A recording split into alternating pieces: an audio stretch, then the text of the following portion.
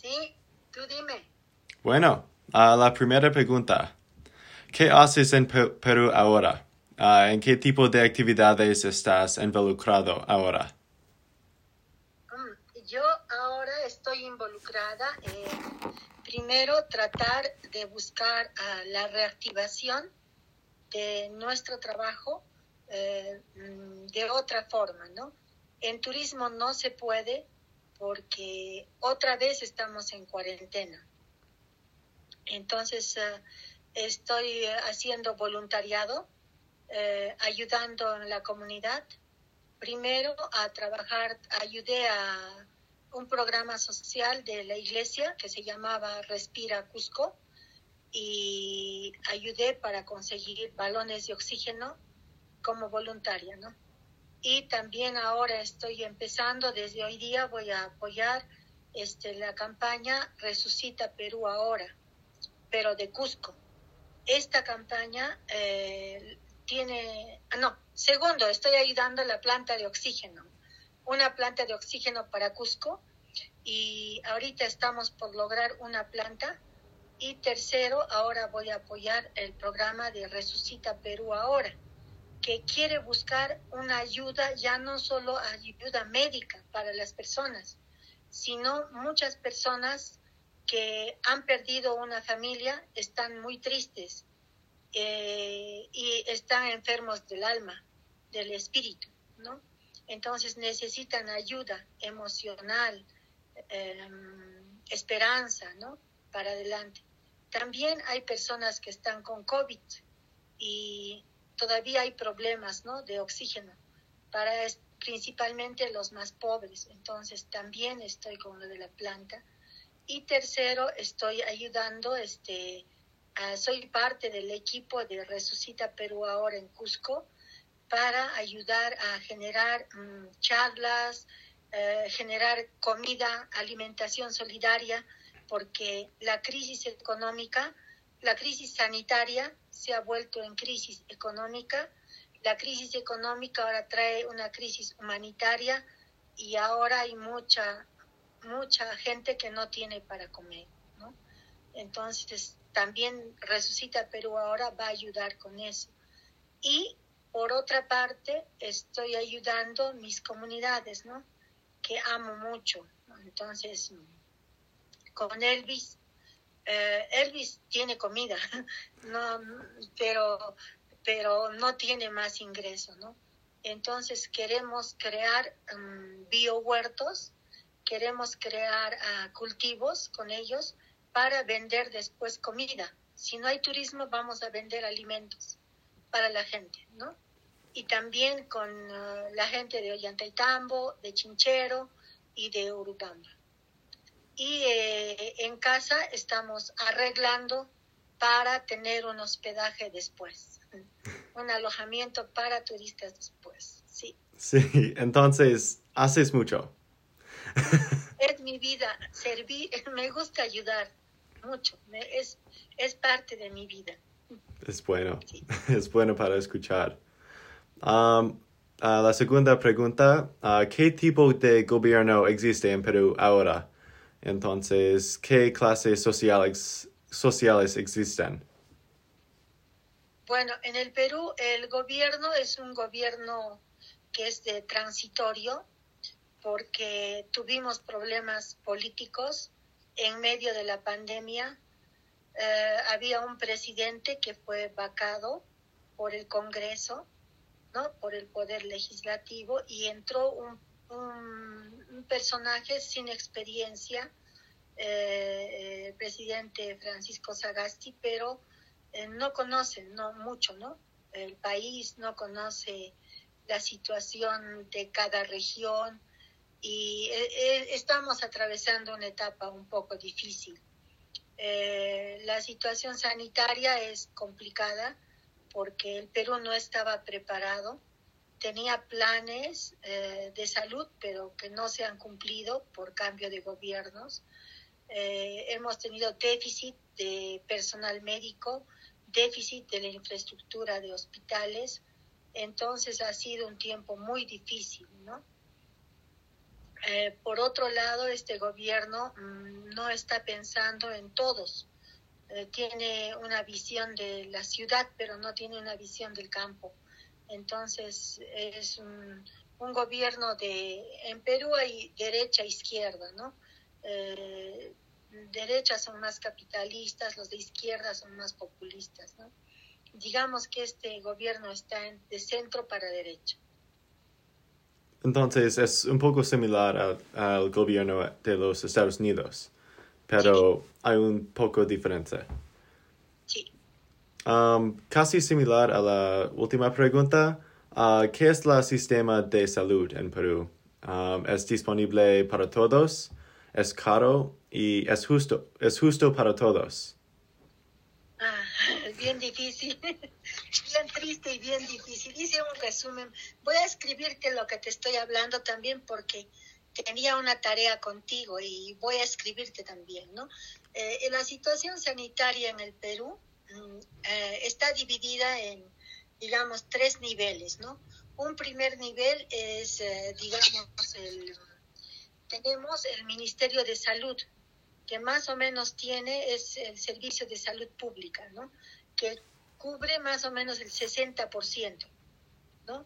Después tenemos el Seguro Social de Salud, que se llama, el primero que es Ministerio de Salud, ¿no? MINSA se llama. Ese es 60%. El de salud es solamente para las personas aseguradas, que pagan sus impuestos y pueden tener ese seguro de salud, ¿no? Eso es el 30%. Y a nivel de la policía y de las Fuerzas Armadas, el 10%. Sin embargo, hay un programa que se llama el Servicio Integral de Salud, que es para los más pobres, ¿no? Que solamente se pueden integrar desde hace 3 años las personas con su documento de identidad. Ese Sistema Integrado de Salud, SIS. Entonces, ellos entran al 60%, pero muchos no conocen que existe este sistema de salud. Entonces, no gozan del sistema de salud. Y en el COVID-19, muchos no pueden hacer uso de este sistema de salud por miedo, porque los de las comunidades no han tenido COVID.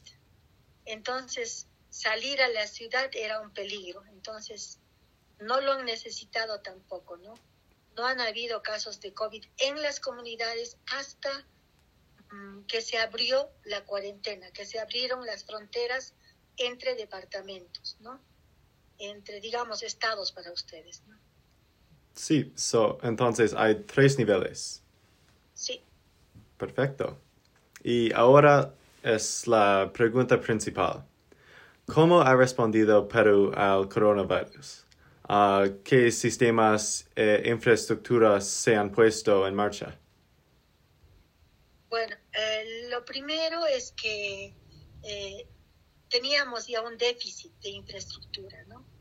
Porque no se han cumplido lo que se ha planeado.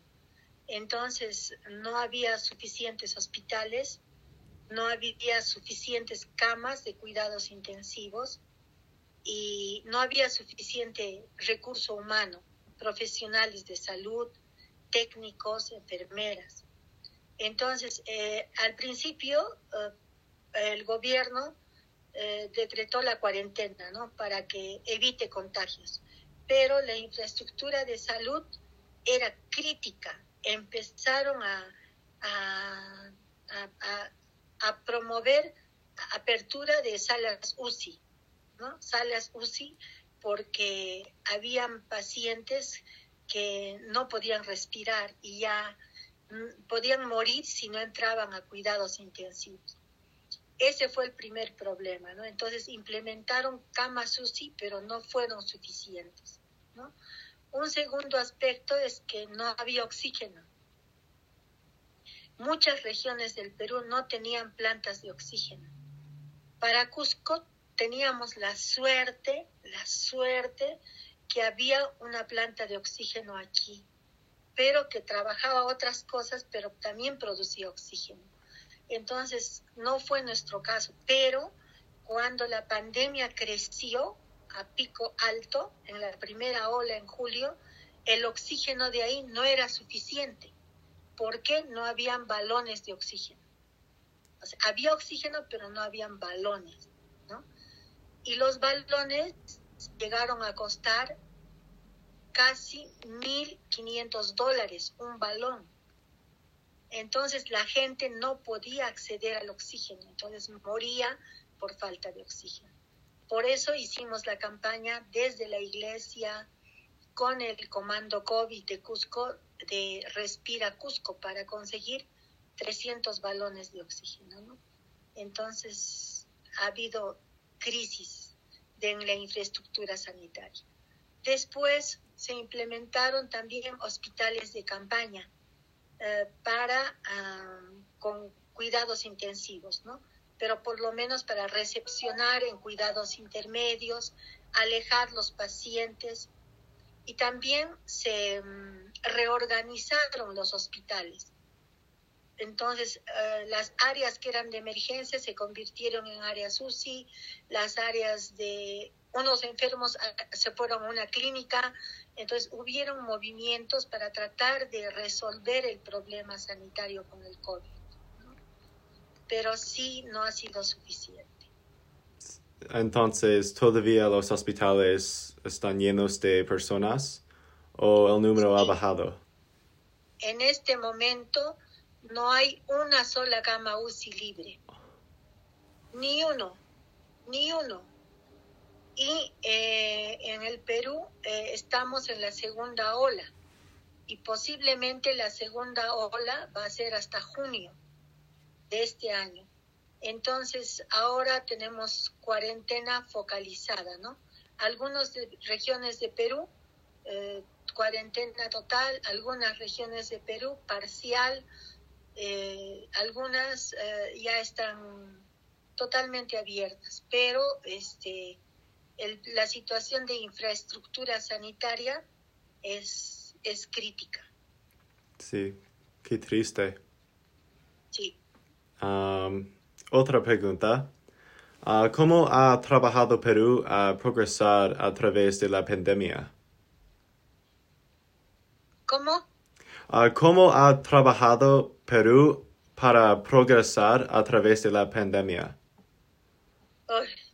En Perú ha habido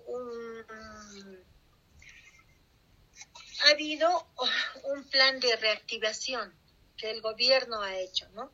Ese plan primero tenía como principio, tenemos que vivir con el coronavirus, ¿no?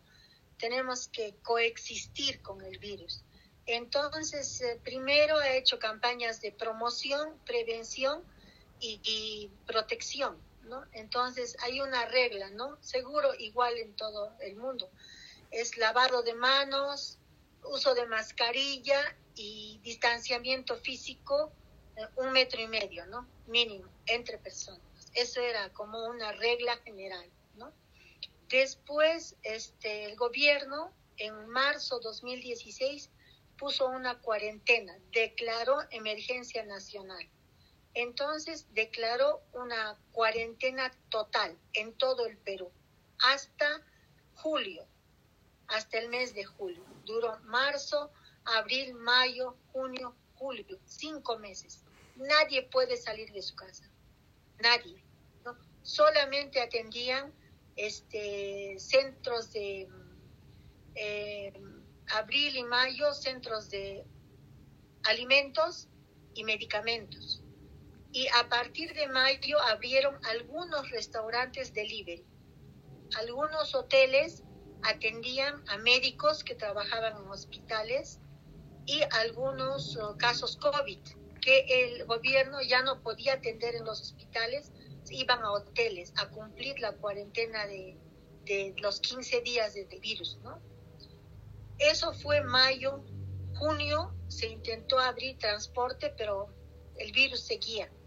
Entonces, en julio se hizo un cuadro para hacer cuarentena focalizada y a partir de julio se abrió el transporte interprovincial, ¿no? Y algunos vuelos también, ¿no? Algunos vuelos dentro del país, pero no internacional, ¿no? Entonces, ha habido fase 1, que era fines de mayo, podía trabajar las minas, podía trabajar la construcción, podía trabajar el comercio, podía trabajar restaurantes, ¿no? Y transporte de personal. En fase 2, todos igual gradualmente, ¿no? En fase 3, ya se supone que era mes de julio, podría abrirse el turismo dentro de las regiones. Aparte de todos los anteriores, dentro de las regiones. Y en agosto ya se habla ya de algunos centros de entretenimiento, por ejemplo, transporte nacional, algunos atractivos turísticos se abrieron a partir del mes de julio, algunas ferias especializadas y ya un poco al 100% la construcción, ¿no? Y, por ejemplo, los restaurantes ya tenían aforo reducido, con distanciamiento, y ya podían atender, pero en espacios abiertos, no en espacios cerrados, ¿no? Entonces, un poco desde septiembre ya se abre un poco más la situación de la cuarentena, y después de octubre hay otro aspecto también que ha hecho Perú, es que aparte de las cuarentenas, cierre de fronteras y apertura gradual por fases de las actividades económicas, también ha declarado un toque de queda. Entonces, en la noche, al principio de 6 de la tarde a 6 de la mañana, todo cerrado. Nadie puede circular, solo las ambulancias y las farmacias, ¿no? Nada más.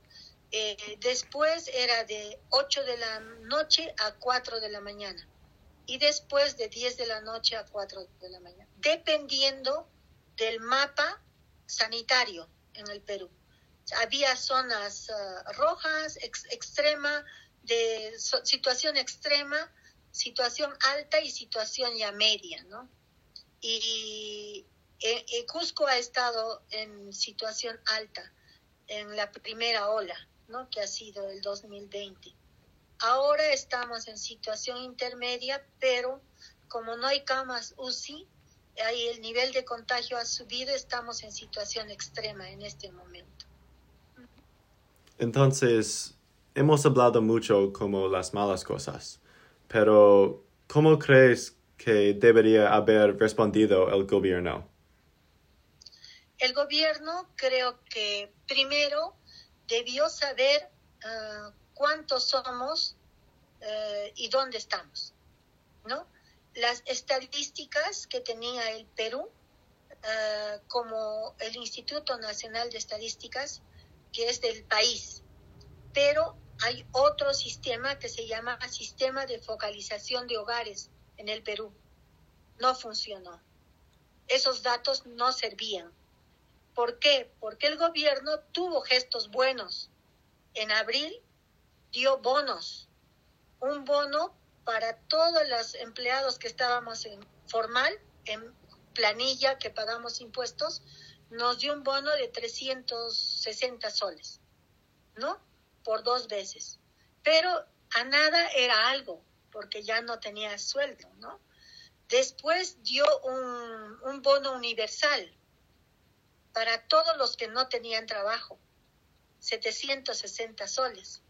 Pero mucha gente no recibió porque no estaban en ese sistema focalizado de hogares, ¿entiendes? O sea, era terrible porque había bono, pero no sabíamos dónde estaba la gente beneficiaria, porque no están en la foto del gobierno. Sí.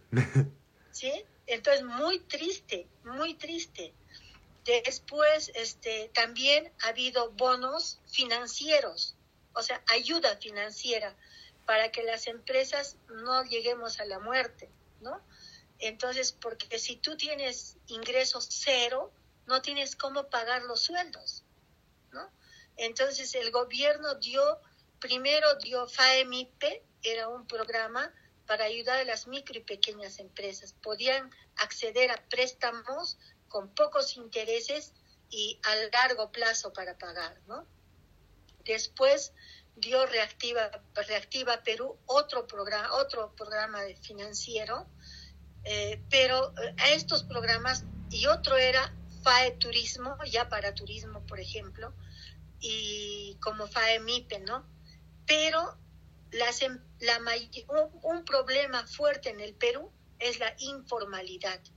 Muchas personas trabajan y no pagan los impuestos. Entonces, esas personas como empresa, por muy grande o pequeña, si es informal, no está en la foto del Estado.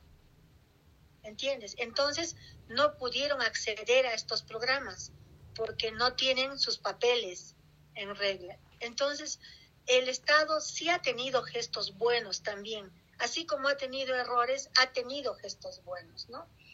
Y también otro aspecto es que ha despertado la solidaridad en la sociedad, ¿no? El AINI, que le llamamos nosotros, ha despertado en el tiempo difícil. Han habido recaudación de alimentos, comida para o sea, la solidaridad despertó, ¿no?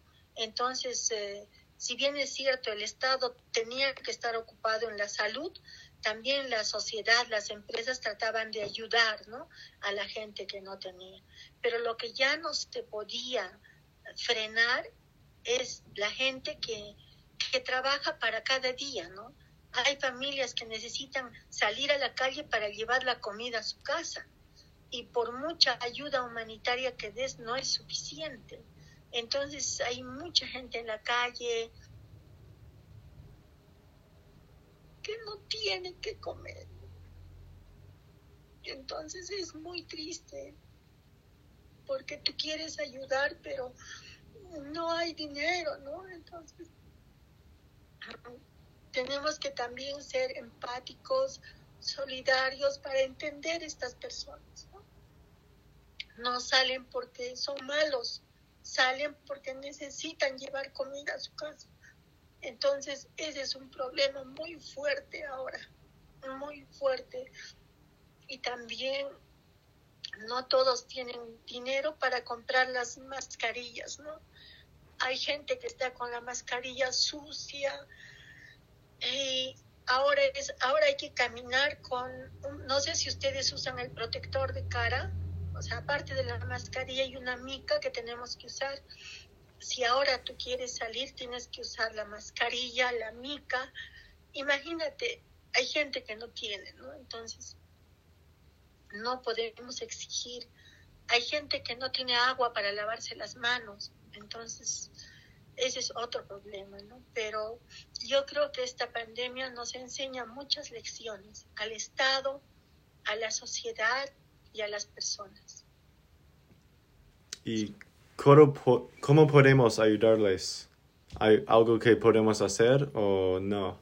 Sí, ahora estamos haciendo Resucita Perú ahora, donde queremos unir a la sociedad, ¿no? O sea, yo puedo querer ayudar, pero yo sola no voy a poder. Necesito tender redes, ¿no? Juntar gente que nos ayude. Entonces, la iglesia está haciendo este programa para llamar ¿quiénes? Voluntarios, ¿no? Entonces, como yo tengo experiencia con mis voluntariados, con ustedes, entonces me han invitado y yo estoy ahora soy asistente de la coordinación, ¿no? Entonces necesitamos buscar ayuda para conseguir comida para la gente. Necesitamos, por ejemplo, fabricar mascarillas, tal vez no desechables, ¿no?, para no impactar al medio ambiente, sino hacer mascarillas de tela lavables, y vamos a empadronar a la gente que no tiene. Ahora, hoy día se ha lanzado el programa, y la primera tarea es averiguar quiénes son los más vulnerables, los que más necesitan, ¿no? Entonces, hay, por ejemplo, pobres en las calles, ¿no? Entonces, ¿cuántos? Tú estás con tus hijos, ¿cuántos son? ¿Dónde están? Queremos hacer comedores populares también, ayudar a dar comida, y si podemos dar víveres. Entonces, unir todas las buenas fuerzas para ayudar a esta gente, ¿no? Entonces, yo ya no puedo pensar solo en turismo, porque hay gente que necesita más. en la sociedad. Entonces, para mí el turismo está en stand-by, ¿no? Pero, por ejemplo, a veces ellos necesitan medicamentos, ¿no? Entonces, por ejemplo, Elvis me llama hoy. ¿Tú conoces Elvis? Vas a conocer cuando vengas. Elvis es un joven con el que trabajamos y queremos mucho. Es como un hijo para mí. Imagínate, Elvis me dice si yo necesito comida. Él me quiere ayudar a mí para comer porque no tengo trabajo. Pero yo le digo todavía no. Pero cuando él puede me manda papas, me manda oyucos y él quiere que yo esté bien, o sea, el AINI también funciona ahí, pero él necesita, por ejemplo, su línea telefónica, internet, ¿no? Necesita, por ejemplo, un problema en las comunidades es el acceso a la educación, ¿no? ¿Qué problema hay ahora? Hay un problema de que ya no hay educación presencial. Ahora la educación es virtual. Entonces, en esa educación virtual, los menos favorecidos son los niños del campo. ¿Por qué? Porque los niños del campo no tienen radio, no tienen televisión, no tienen equipos electrónicos. Entonces, necesitamos facilitar equipos celulares que ya no sirven, o sea, que ya no usan, ¿no? Las personas. Necesitamos tablets si tienen, laptops si tienen. O sea, ¿por qué? Porque esos niños necesitan acceder a la tecnología, pero no tienen instrumentos para educarse. Entonces, mi hija menor, Gabriela, ella ha crecido, ¿no? En este mundo de ayudar. Ella ha hecho, o tiene una organización de jóvenes y ella ha hecho una biblioteca. Entonces también los libros ayudan, ¿no? Porque si el niño no puede aprender en el colegio o no ha podido entrar a las clases, puede ir leyendo los libros, ¿no? Puede ir aprendiendo un poquito más en la biblioteca. Pero ese es otro tema bien difícil, ¿no? Y también el acceso a la medicina. Entonces, por ejemplo, hoy la mamá de Elvis está con los bronquios, pero no es COVID. Pero no puede venir al hospital porque tiene miedo. Entonces, tenemos que buscar asesoría telefónica con el médico y mandar los medicamentos, ¿no? Entonces, esta cadena de solidaridad tiene que crecer de acuerdo a las necesidades que encontremos, ¿no? Entonces, hay cosas buenas también. Esta pandemia nos ha enseñado muchas cosas más, ¿no? Para también entender de que el Estado tiene que respetar la salud como prioridad, ¿no? Y también nosotros, ¿no? Ser responsables como ciudadanos, sembrar una cultura de seguridad sanitaria, ¿no? Muchas personas, por ejemplo, yo quisiera tener mucho dinero para regalar mascarillas, ¿no?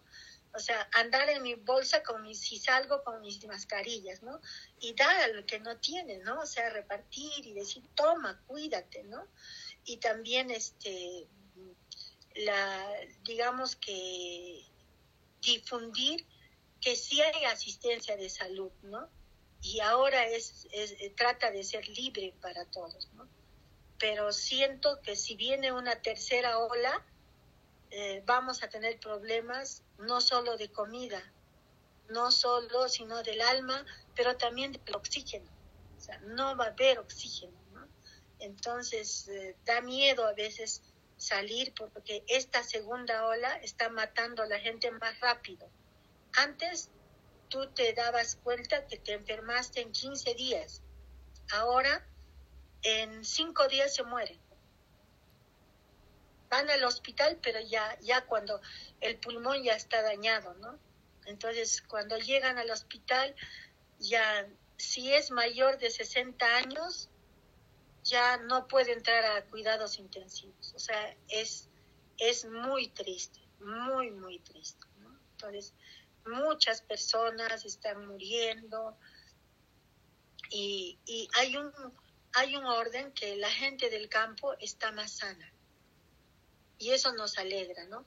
Por eso yo no estoy muy, muy emocionada de que el turismo venga y vaya, no, porque esas poblaciones están protegidas, ¿no? Entonces, queremos hacer con este programa social que te he dicho, de Resucita Perú ahora, queremos abrir con las iglesias de esos pueblos, que ellos no vengan, que entreguen sus productos, este es un proyecto, ¿no? Que entreguen sus productos a los párrocos, o sea, ustedes dicen priest, ¿no? ¿No? Sí. A los párrocos de las iglesias, y nosotros podemos traer a la ciudad y podemos hacer mercados móviles para vender lo que ellos no pueden vender, ¿no? Porque, o sea, sí tienen su comida, pero no es suficiente, ¿no? Porque ya viven con productos de la ciudad también. Entonces, estamos buscando formas de ayudar a la gente y ahí dando todo el amor que podamos, ¿no? Para ayudar a los demás. Sí. Pero sí, también yo no puedo decir que el gobierno fue malo totalmente, no. O sea, sí nos dio... Yo cuando recibí mis 360 soles, yo estaba llorando, porque decía, mi gobierno se acordó de mí, ¿no? O sea, no puede ser cuando no tenía sueldo, no tenía nada, ¿no? Y claro, gracias a Dios que ahorramos un poco y podemos sobrevivir, ¿no? Pero a mí me da mucha tristeza la gente que no tiene, que no pensó, ¿no? En ahorrar un poco y ahora está en un momento muy, muy triste, ¿no? Entonces, en la medida en que podamos ayudar, ayudamos, ¿no? Por ejemplo, aquí en mi casa tengo un hombre que no paga alquiler, no puede pagar nada porque no trabaja, ¿no? Y tampoco tenía un inquilino de renta que no me podía pagar todo el año. ¿Qué puedo hacer? No puedo exigir, ¿no? O sea, está bien, cuando puedes me pagas, ¿no? Está bien. Sí. Y si no puedes, también, ¿no? Está bien. Sí, es difícil comprender que el virus empezó más de un año y todavía hay problemas. Es difícil comprender. Sí.